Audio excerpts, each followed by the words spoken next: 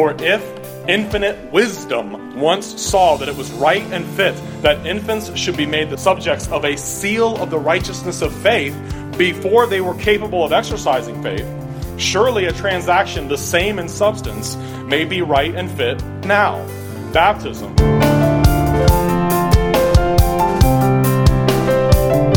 Theologian Louis Berkhoff wrote, quote, "Moreover, the New Testament repeatedly speaks of the baptism of households and gives no indication that this is regarded as something out of the ordinary, but rather refers to it as a matter of course," end quote.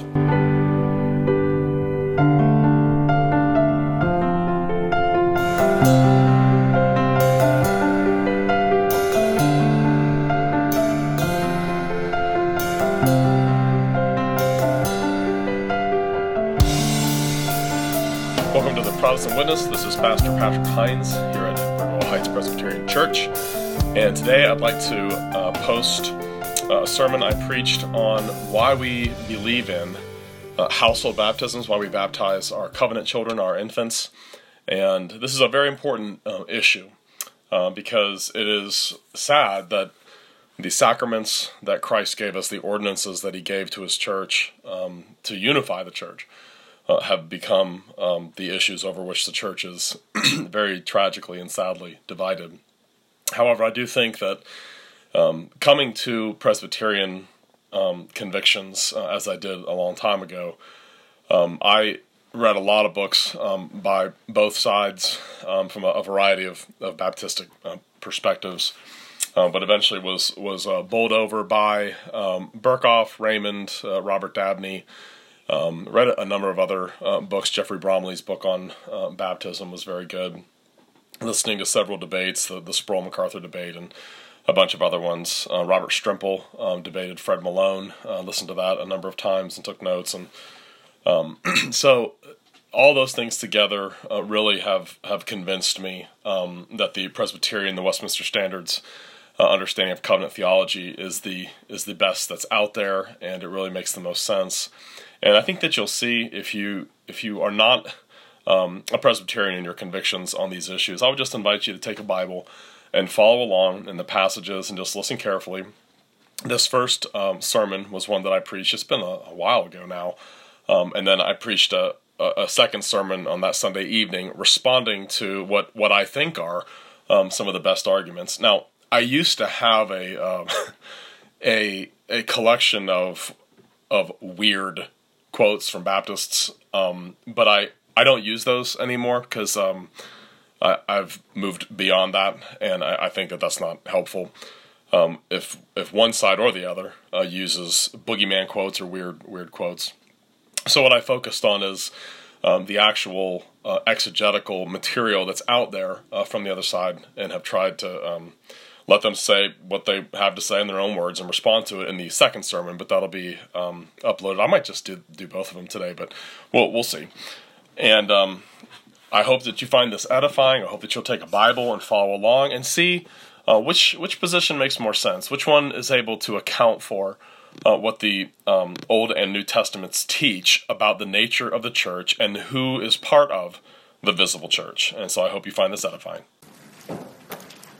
Let us now pray for the Lord's blessing upon our minds as we read his word.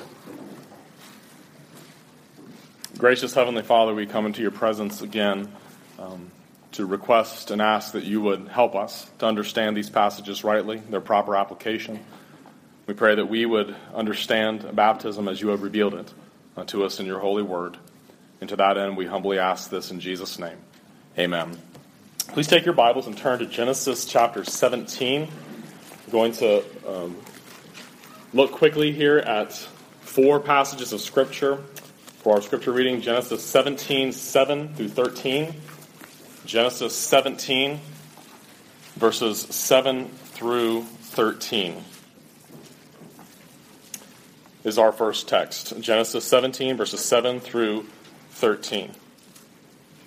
This is God's word. "And I will establish my covenant between me and you and your descendants after you and their generations for an everlasting covenant, to be God to you and your descendants after you.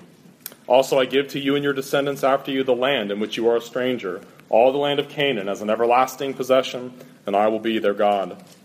And God said to Abraham, As for you, you shall keep my covenant, you and your descendants after you, throughout their generations. This is my covenant, which you shall keep, between me and you and your descendants after you. Every male child among you shall be circumcised, and you shall be circumcised in the flesh of your foreskins, and it shall be a sign of the covenant between me and you. He who is 8 days old among you shall be circumcised, every male child in your generations. He who is born in your house or bought with money from any foreigner who is not your descendant. He who is born in your house and he who is bought with your money must be circumcised, and my covenant shall be in your flesh for an everlasting covenant. Now look over at Acts chapter 2, verses 38 and 39. Acts chapter 2, verses 38 and 39. Acts chapter 2, verses 38 and 39.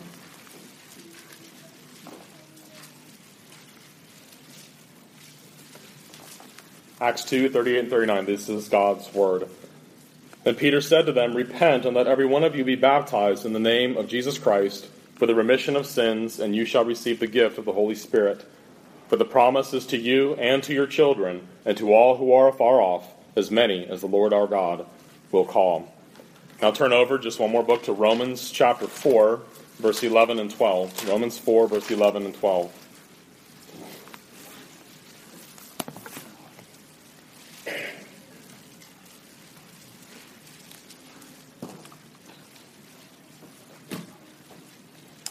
Romans 4, verses 11 and 12.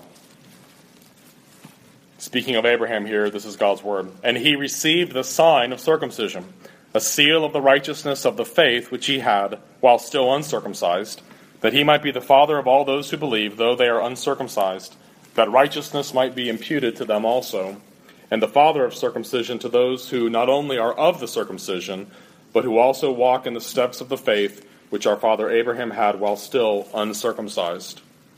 And then turn over to Colossians chapter 2, verses 11 and 12. Colossians chapter 2, verses 11 and 12.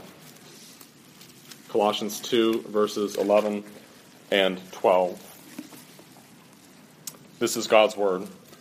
In him you were also circumcised with the circumcision made without hands, by putting off the body of the sins of the flesh by the circumcision of Christ, buried with him in baptism, in which you were also raised with him through faith in the working of God, who raised him from the dead.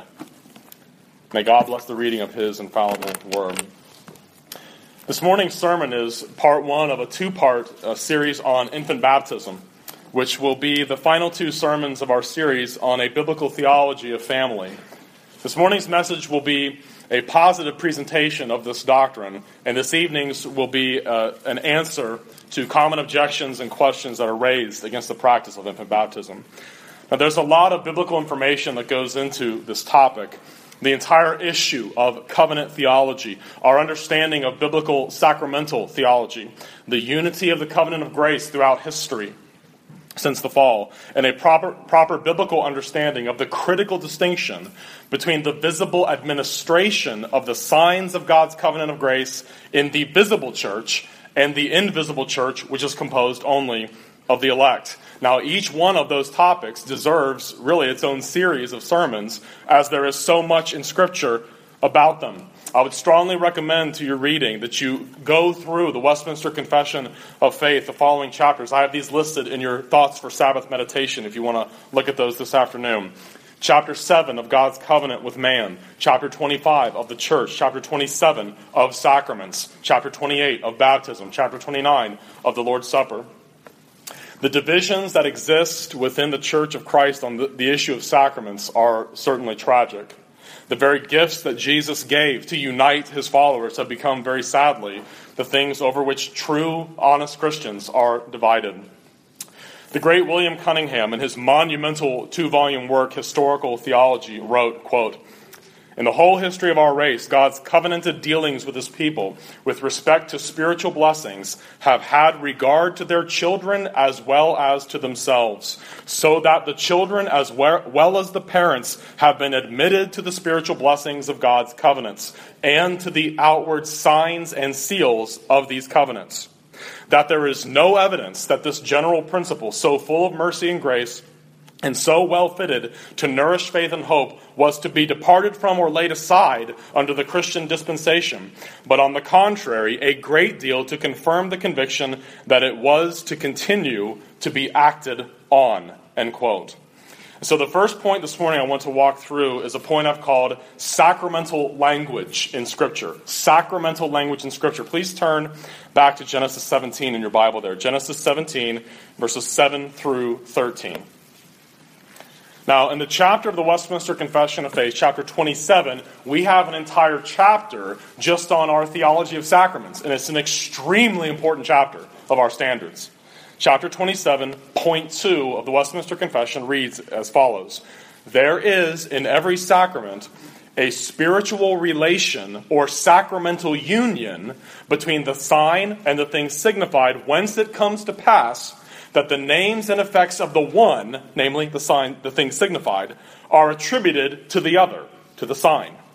Now, I cannot emphasize this point enough to you. If we do not understand what the Westminster Confession means by that, we will never understand biblical sacraments.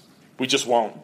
If we don't grasp that point, that sometimes God, in the way He talks to us in Scripture, speaks of the sign as if it is what it signifies, we will always fall into one of two errors. And you see this over and over again if you study historical theology and church history.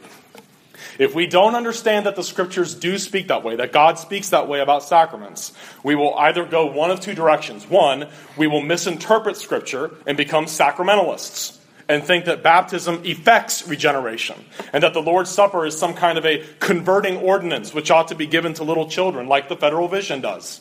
Or two, we'll look at sacraments as basically functionally useless and expendable in our experience. Our attitude will be like, baptism and the Lord's Supper, yeah, you can take them or leave them, but everything is really just the invisible workings of the Spirit.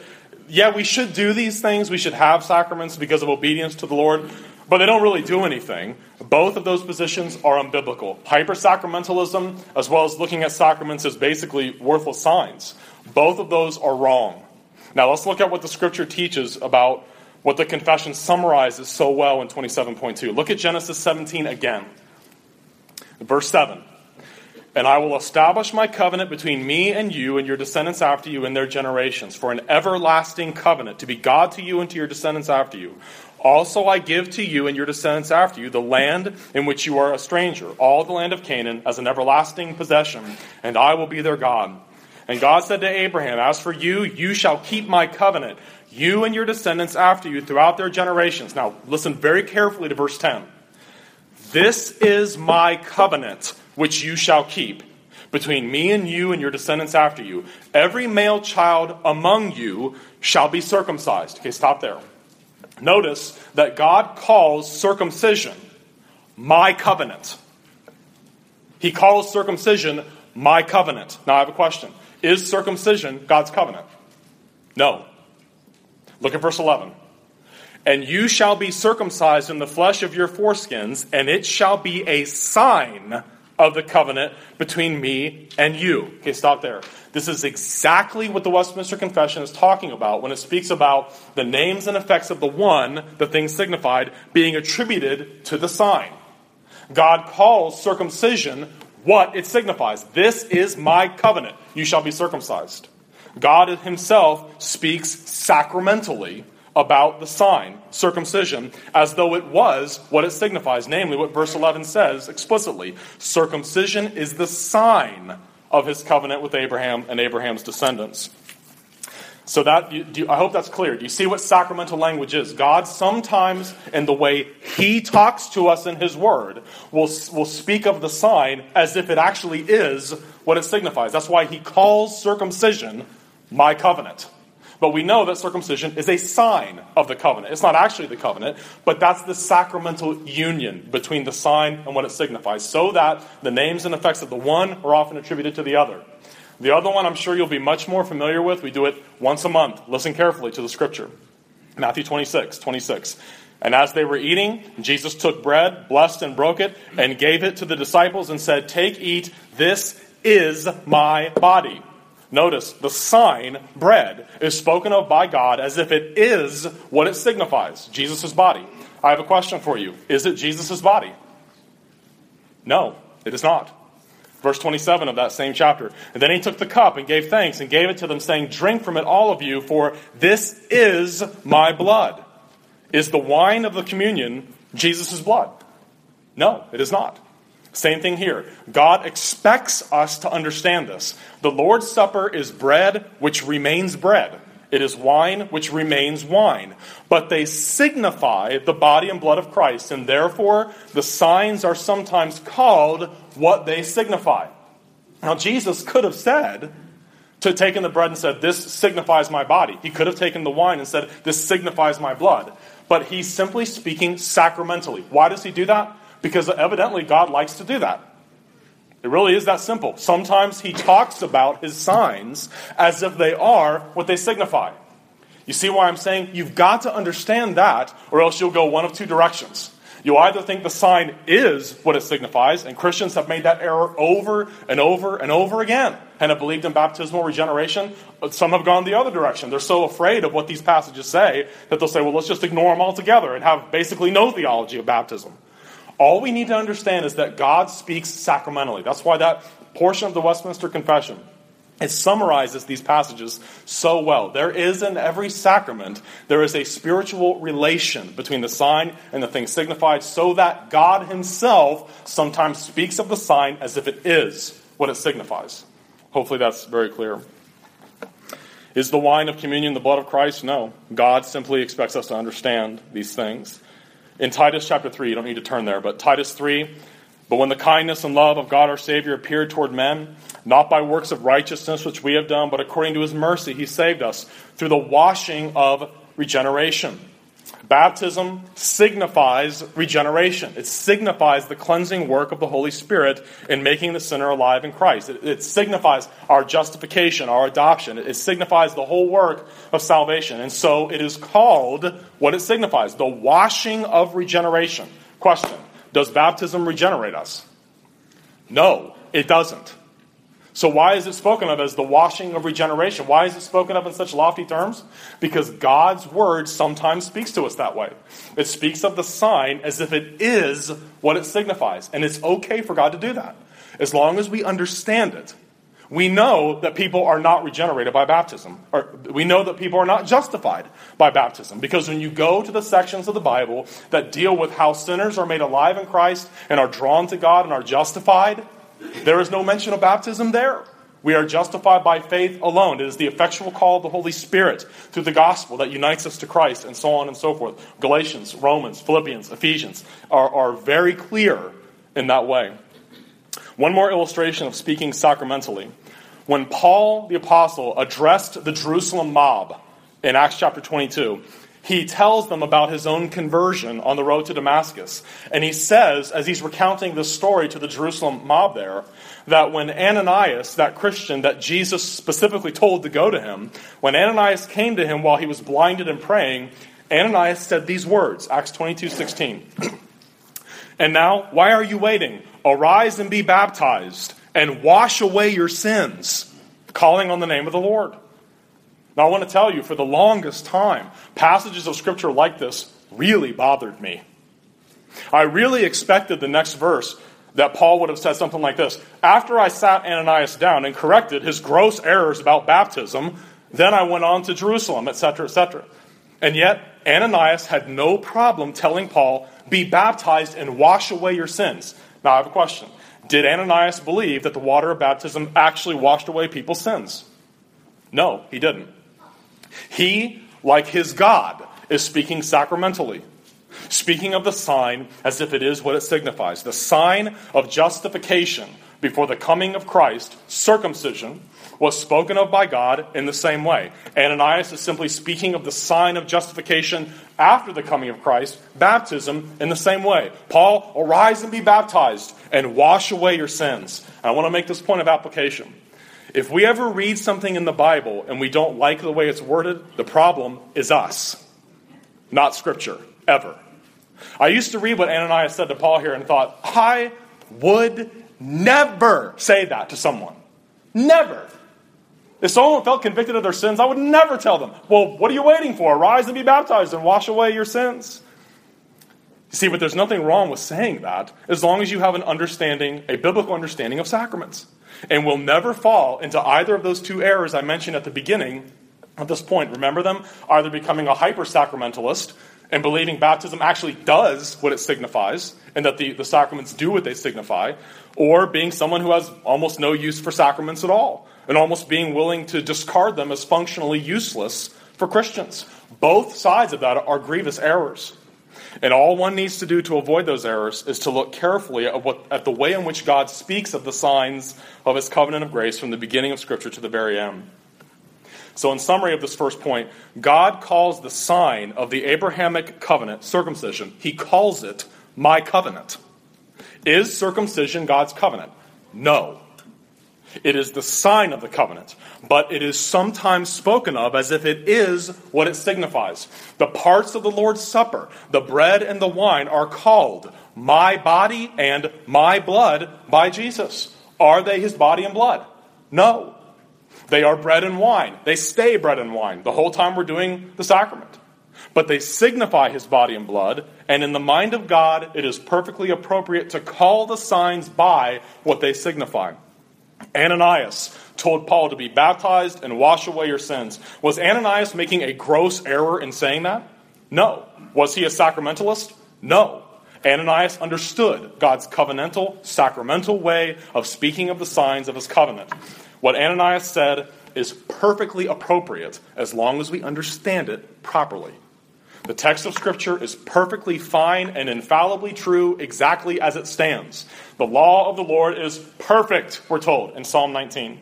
We are imperfect. If we recoil from something in Scripture, the problem is always ours. We either have unbiblical beliefs that are preventing us from accepting what it says, or we just don't understand what the text itself is saying. The problem is never that we have a better understanding of things than God does. Point number 2, the pre-Advent sign of personal salvation. Turn to Romans 4:11, please. Romans chapter 4, verse 11. Romans 4, verse 11. And let's look at these two verses here again. Paul, in his discussion of justification, wants to make it very, very clear that Abraham was not justified by being circumcised, and so he gives his understanding, directed by the Holy Spirit, of what circumcision was all about. Romans 4:11 says, "And he received the sign of circumcision, a seal of the righteousness of the faith which he had while still uncircumcised, that he might be the father of all those who believe, though they are uncircumcised, that righteousness might be imputed to them also, and the father of circumcision to those who not only are of the circumcision, but who also walk in the steps of the faith which our father Abraham had while still uncircumcised." Okay, here we're given a more specific explanation of what circumcision signified during the 2,000 years in which it functioned as the sign of God's covenant. Circumcision was a sign and seal of the righteousness of the faith which Abraham had while still uncircumcised. Paul's point here is that Abraham believed and was justified first, and then circumcision as a sign of his personal salvation was applied to him. It was a sign of his personal justification before God.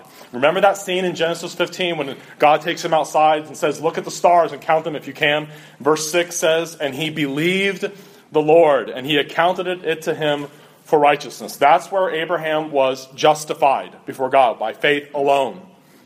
A couple of chapters later, Genesis 17, circumcision is given to Abraham and to his household. And in Paul's mind, which is being infallibly guided by the Holy Spirit in Romans 4, circumcision signified and sealed personal salvation, justification by faith, the imputation of righteousness to the believing sinner by faith. In other words, circumcision signifies exactly the same thing that baptism does, personal salvation by faith. Circumcision was not a sign of genealogical connection to the people of Israel. Circumcision was not an ethnic identity marker. It was not a sign of land promises either. It was for 2,000 years the sign and seal of justification by faith. That is the apostolic position given to us by Paul. Circumcision is the sign and seal of personal salvation. And yet, this sign of personal salvation, this sign of justification by faith was given not just to believing adults, but also to all the males in the household of that male adult. God specifically commands this sign of personal justification to be given to male infants 8 days old and older. Circumcision is just as associated with faith and personal salvation as baptism is. And yet it was given to infants who neither understood what was happening to them, nor could they make a profession of faith or show any signs of repentance or regeneration. And it was given to them, please understand this, it was given to them by divine command. God commanded this to be done. And the Abrahamic covenant, as we saw in the text, is an unchangeable and everlasting covenant. And this evening we're going to look at some of the alternative interpretations of Romans 4:11. I hope you'll come back for that. Point number 3 this morning, I've called household circumcision, household baptism. Let's look at Acts chapter 16, verses 14 and 15. Just to turn to that, we're going to be coming to that here in just a moment. Dr. Samuel Miller, who was once professor of ecclesiastical history and church government at Princeton Seminary long ago when it was still a good Calvinistic seminary, wrote this, quote, "This covenant seal was solemnly appointed by God to be administered, and was actually administered, for nearly 2,000 years to infants of the tenderest age, in token of their relation to God's covenanted family, and of their right to the privileges of that covenant. Here then is a fact incapable of being disguised or denied, nay, a fact acknowledged by all, on which the advocates of infant baptism may stand as an immovable rock. For if infinite wisdom once saw that it was right and fit that infants should be made the subjects of a seal of the righteousness of faith before they were capable of exercising faith, surely a transaction the same in substance may be right and fit now.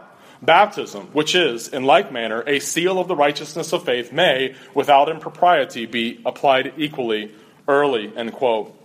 This evening we're going to look at an issue that's very often raised. Baptism is never called a seal in the New Testament. The problem with that argument, of course, is that baptism is never called a sign either.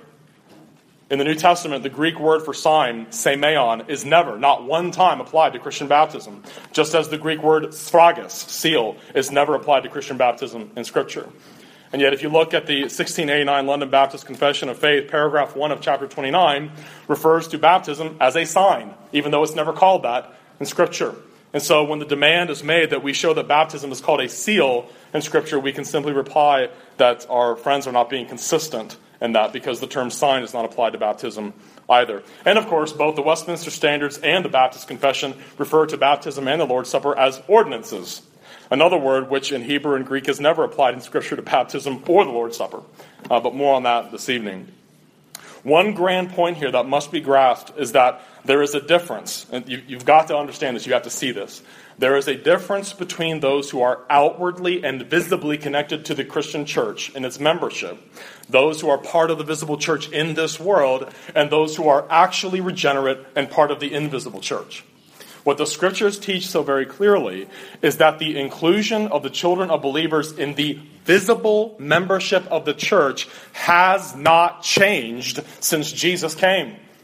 Children are addressed directly in Scripture as members of the church. In Ephesians chapter 6, verse 1, "Children, obey your parents in the Lord, for this is right." This is in a letter that is addressed to the saints who are in Ephesus.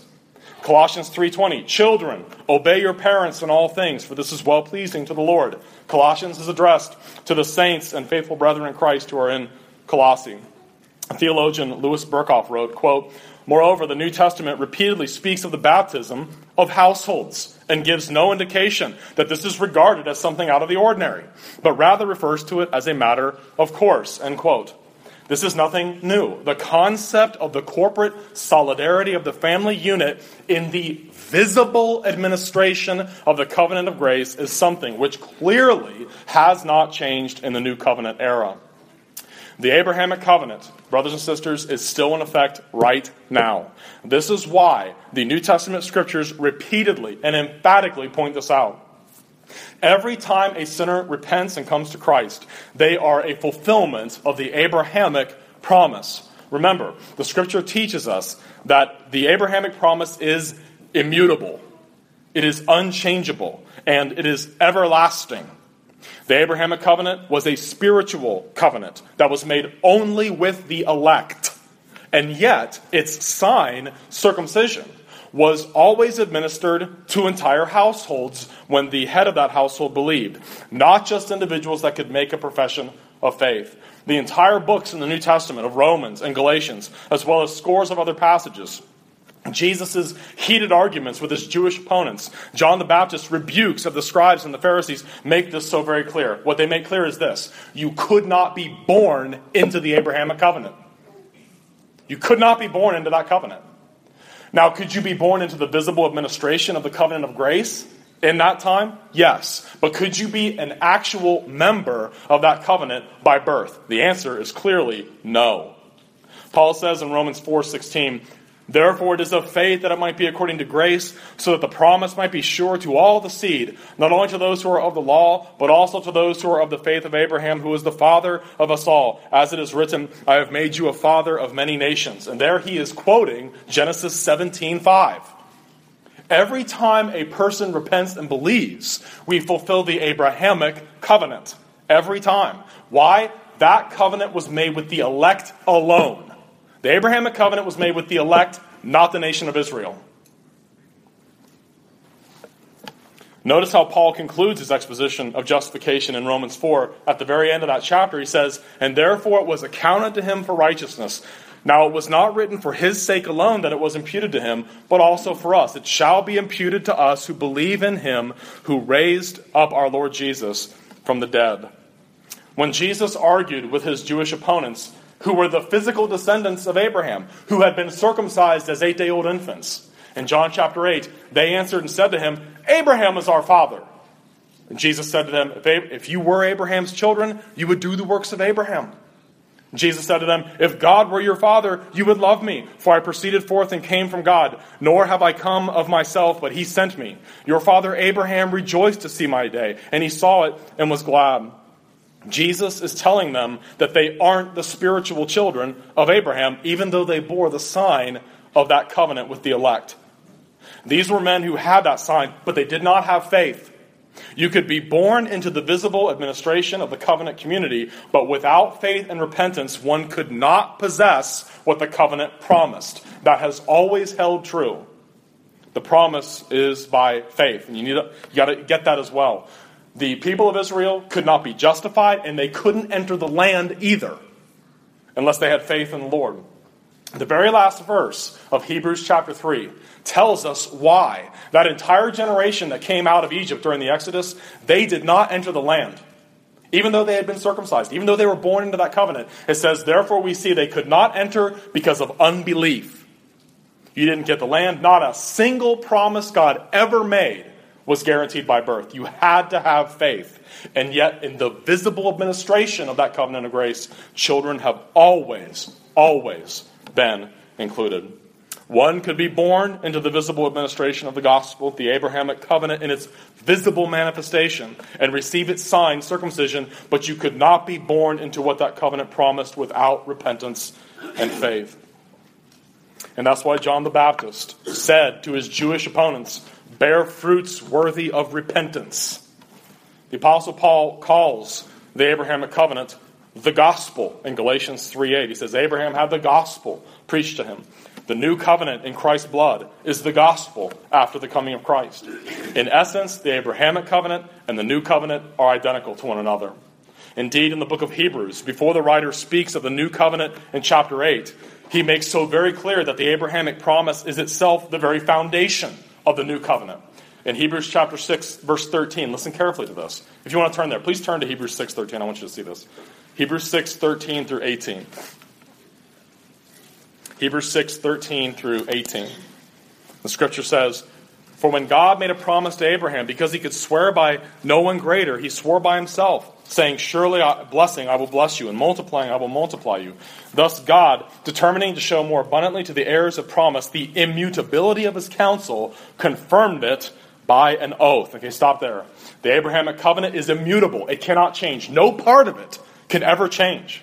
The new covenant does not in any way modify the Abrahamic covenant. And that's one of Paul's big arguments for justification by faith. In the book of Galatians, in chapter 3, he says in verse 17, "And this I say, that the law, which was 430 years later, cannot annul the covenant," the Abrahamic covenant, "that was confirmed before by God in Christ, that it should make the promise of no effect." And the writer to the Hebrews also in chapter 4 says that Israel in the wilderness had the gospel preached to them. Do you see the unity there? This is what covenant theology is all about. There is one people of God, one gospel, one covenant of grace, one way of salvation from the very beginning to the very end. Now, my purpose in going through all that biblical material, I know that's a lot to take in all at once, but my purpose in going through all of this biblical material in this section of the sermon is to show you how perfectly consistent it is that we find household circumcision practiced in the visible church prior to the coming of Christ by God's command, and you see household baptism practiced in the visible church after the coming of Christ. There is perfect consistency in that practice because the gospel has not changed. The Abrahamic covenant has not changed. The way of salvation has not changed. The justification of sinners has not changed. The church has not changed. In fact, the Greek term for church, ekklesia, is used 75 times in the Greek translation of the Old Testament, the Septuagint version. And when Jesus spoke of the ekklesia in Matthew 16 and Matthew 18, and when Stephen, in his sermon to the Sanhedrin in Acts chapter 7, verse 38, he called Israel in the wilderness the ekklesia in the wilderness, the church in the wilderness. Everyone knew what that meant. Everyone knew exactly what the term church, the Greek word ekklesia, meant. Contrary to what our dispensational brethren tell us, there's a big distinction between Israel and the church. There isn't. Israel is the ekklesia. It's called that 75 times in the Old Testament. The word church was nothing new. There is one church, one people of God across both Testaments. Failure to understand this point means a failure to understand the very essence of covenant theology over against dispensationalism. The administration of the covenant of grace has not changed in the visible church. Households were circumcised just as households are now baptized. Notice how consistent Scripture is before and after the coming of Christ on this point. As we go through these passages, ask yourself this question, please. If the concept of the corporate solidarity of the family with regard to the sign of the covenant of grace has been terminated, which is what our Baptist brethren are saying, it is over. It is terminated in the new covenant. Where is the evidence of this? Household circumcision, household baptism. Notice, before the coming of Christ, we just read it in Genesis 17, verse 12. He who is 8 days old among you shall be circumcised. Every male child in your generations, he who is born in your house, or bought with money from any foreigner who is not your descendant. He who is born in your house, or he who is bought with your money, must be circumcised. Acts 2:38 and 39. Peter said to them, "Repent and let every one of you be baptized in the name of Jesus Christ for the remission of sins, and you shall receive the gift of the Holy Spirit. For the promise is to you and to your children, and to all who are afar off, as many as the Lord our God will call." Genesis 17:7. Listen to the parallel again. "And I will establish my covenant between me and you and your descendants. You and your descendants. You and your descendants. You and your children." You see that consistent language all the way through Genesis, all the way through the prophets, even in the prophecies of the new covenant itself. You see you and your children. You and your children's children. You and your descendants. Over and over again. This is something that has not changed. Acts 16, verses 14 and 15. I know that's where I told you to turn. Now we're finally to it. Now a certain woman named Lydia heard us. She was a seller of purple from the city of Thyatira who worshiped God. The Lord opened her heart to heed the things spoken by Paul. And when she and her household were baptized, she begged us, saying, "If you have judged me to be faithful to the Lord, come to my house and stay." Notice, Lydia believes and her household is baptized. No mention of anyone else's faith is made in the passage. Later on in that same chapter, look down at verses 30 through 33. "And he brought them out," this is the Philippian jailer, "and said, 'Sirs, what must I do to be saved?' So they said, 'Believe on the Lord Jesus Christ, and you will be saved, you and your household.' Then they spoke the word of the Lord to him and to all who were in his house. And he took them that same hour of the night and washed their stripes, and immediately he and all his family were baptized." Notice there is no mention of the faith of anyone in this household. All his family were baptized. So often when we speak of the baptisms of households, we're told you're assuming that there were babies and children in those households. You're assuming that. And then the guys on our side will say, well, you're assuming that there weren't any in those households. I think both sides are missing the point. The point is this: the people were baptized because they were members of the household. Not because they made a profession of faith, because none is mentioned in the passage. That is incontestable from the passage, from the text. 1 Corinthians 1:16, Paul writes, yes, I also baptized the household of Stephanas. Besides, I do not know whether I baptized any other. Now, when he says any other, he's not talking about individuals. That pronoun, alon, in Greek, if you look at it syntactically, its antecedent is households, oikon. I don't know if I baptized any other households, is what Paul is saying there. Now, why is he willing to say things like that? Because the baptism of households was the practice of the apostles of Christ. Paul baptized the households of adult believers. Even when Jesus saw individuals come to faith, he spoke of salvation coming not to the individual, but to the individual's house. Remember the conversion of Zacchaeus in Luke chapter 19. Then Zacchaeus stood and said to the Lord, look, I give half my goods to the poor, and if I've taken anything from anyone by false accusation, I restore fourfold. And Jesus said to him, today salvation has come to this house. Not to this guy, not to this man, but to this house, because he also is a son of Abraham. Households were circumcised before the coming of Christ. Where is the evidence that this has changed with regard to baptism? There is none. Households were and are baptized too in Scripture. And the practice commanded by God of including children, if that practice in the visible administration of the covenant of grace has been terminated, we would expect to see in the Scripture, in the New Testament, a radical focus in the Scripture, in the New Testament, upon individuals, not households. If this has been terminated, that's what you would see. Lydia believes, she's baptized, end of the story. Cornelius believes, he's baptized, end of story. The Philippian jailer believes, he's baptized, end of story. And that's exactly what we do not see. God continues to deal with households. As R.C. Sproul has said, quote, it's just business as usual. Nothing has changed on that front, end quote. Now you might be thinking, what's the big deal with all that? Why is this such a big deal for us? The issue obviously is twofold. Number one, obedience to God. Obedience to God, and that baptism, just like circumcision before it, it marks out our children to be discipled to know, love, obey, and believe Christ. When Abraham was circumcised, it was done after he believed, just like a missional situation. And his children, although they were too young to understand or even to be taught, they received the same sign of justification by faith. Why? Listen to the way the Scripture describes this in Genesis 18:19. God says of Abraham, for I have known him in order that he may command his children and his household after him, that they keep the way of the Lord, to do righteousness and justice, that the Lord may bring to Abraham what he has spoken to him. Our children are set apart as covenantally holy, covenantally set apart, because they are born into a covenant household. Now, what is a covenant household? We use that term covenant all the time in our circles here. It is a household where the head of that household is under the obligation to command his children and everyone else in his household to keep the way of the Lord, to do righteousness and justice. The parents of that household have this obligation to the children that God chooses to give them. Those children are not ours. They are the Lord's. And therefore, we are commanded by God to command them to keep the way of the Lord, to do righteousness and justice. Our attitude cannot, indeed, it must not be, well, God is sovereign. If he wants to save him, I guess he will. And I don't need to really do anything. Nothing I do matters anyway. And I would never accuse the other side of having that mindset. But we cannot have that kind of mindset ever. Our Creator has commanded us to command our children and our household to keep the way of the Lord, to know him and to believe on him. Now listen carefully to me. This is very important.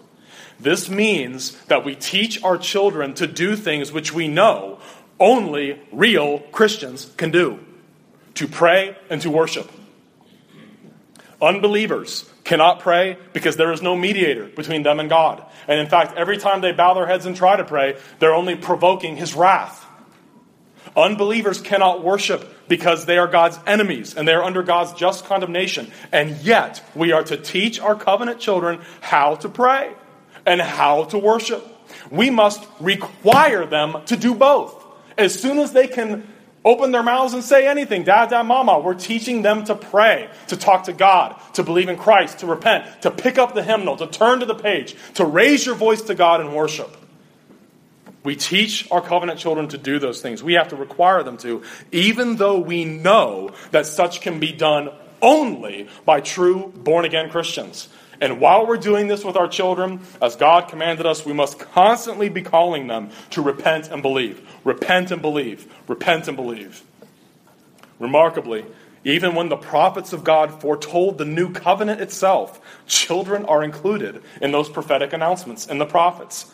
In Isaiah chapter 44, all these references are in your thoughts for Sabbath meditation. I would encourage you to look them up. Isaiah 44, 3 and 4. For I will pour out water on him who is thirsty, and floods on the dry ground. I will pour out my spirit on your descendants, and my blessing on your offspring. They will spring up among the grass like willows by the watercourses. Does that mean that God guarantees the salvation of our children? No. But it does mean they are part of the visible administration of it. Inherent in the new covenant is a promise to you and your children. Why is that? Because the Abrahamic covenant is unchangeable and everlasting. It is what underlies the new covenant. Isaiah 59:21. As for me, says the Lord, this is my covenant with them. My spirit who is upon you and my words which I have put in your mouth shall not depart from your mouth, nor from the mouth of your descendants, nor from the mouth of your descendants' descendants, says the Lord, from this time and forevermore. In Jeremiah 31 verse 1. At the same time, says the Lord, I will be the God of all the families of Israel. Not just individual believers, but the God of the families of Israel. And they shall be my people. Jeremiah 32:38. They shall be my people, and I will be their God. Then I will give them one heart and one way, that they may fear me forever, for the good of them and their children after them.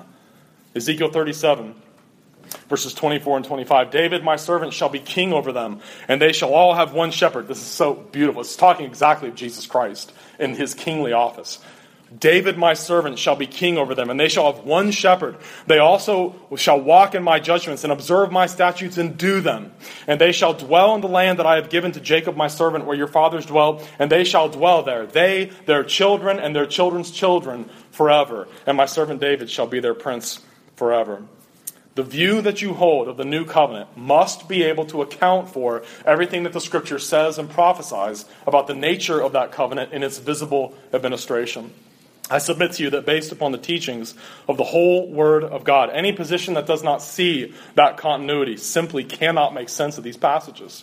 In the visible administration of the new covenant, children are included in it.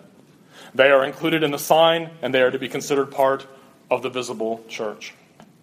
Now, in conclusion this morning, I believe very strongly that God gave visible signs and seals of his one covenant of grace to his people to be a source of great encouragement and comfort to them in their battle with unbelief and sin in this world. Baptism and the Lord's Supper ought to be issues around which Christians are united. The defect is quite obviously not with God.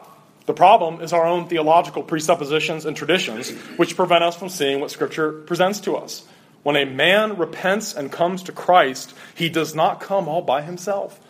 He comes with all that he has. He is the leader by God's creation, order, design, and decree of a household. If he's married and has children, he is the head of a household. And everything in his household becomes the Lord's when that man is saved, especially his children. The head of the Christian household is given this special command in Ephesians 6:4. And you, fathers, do not provoke your children to wrath, but bring them up in the training and admonition of the Lord.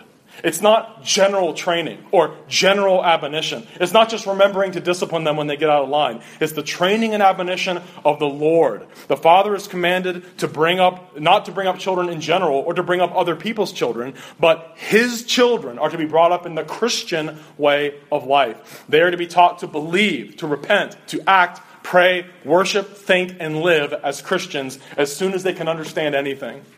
Since God first spoke to Abraham and made those glorious promises to him, the visible church on earth has consisted of believers and their children. For 4,000 years, God's people have brought their children to receive the sign of his gospel. And it's the same gospel that Abraham believed, the same gospel David believed, and the same gospel by God's grace that we have believed. And for this reason, baptism is even called the circumcision of Christ in Colossians 2:11 and 12, and I'll close with this. In him you were also circumcised with the circumcision made without hands, by putting off the body of the sins of the flesh, by the circumcision of Christ, buried with him in baptism, in which you also were raised with him through faith in the working of God who raised him from the dead. And just as the children of believers received the sign of the gospel before Christ came, they are to receive it now as well. The essence of that covenant promise and gospel being exactly the same now as it was then. Let's close in prayer. Dear Heavenly Father, we thank you for your faithfulness to the unchangeable nature of that promise. And that unconditional promise that you made, where you swore the oath, the smoking fire pot in the oven that passed between the pieces, the severed halves of those animals. That immutable, unchangeable covenant where you take full responsibility upon yourself to secure the faith and repentance of every single one of your elect people. That is the very basis of our salvation. And yet, in its visible manifestation in the world, you've always set apart children with the sign of that immutable covenant. And just as it was signified by circumcision of old, it's signified by baptism now. Lord, we pray that you would help us to be faithful in the execution of our covenantal duties towards those precious gifts that you've given to us, our children, that they too might embrace what that sign signifies, that they would take their place as part of the invisible church in your time. We ask in Jesus' name. Amen.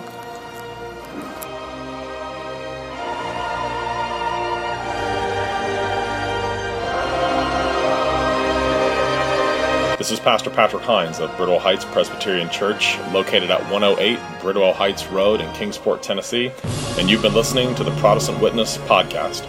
Please feel free to join us for worship any Sunday morning at 11 a.m. sharp, where we open the Word of God together, sing His praises, and rejoice in the gospel of our risen Lord. You can find us on the web at www.bridwellheightspca.org.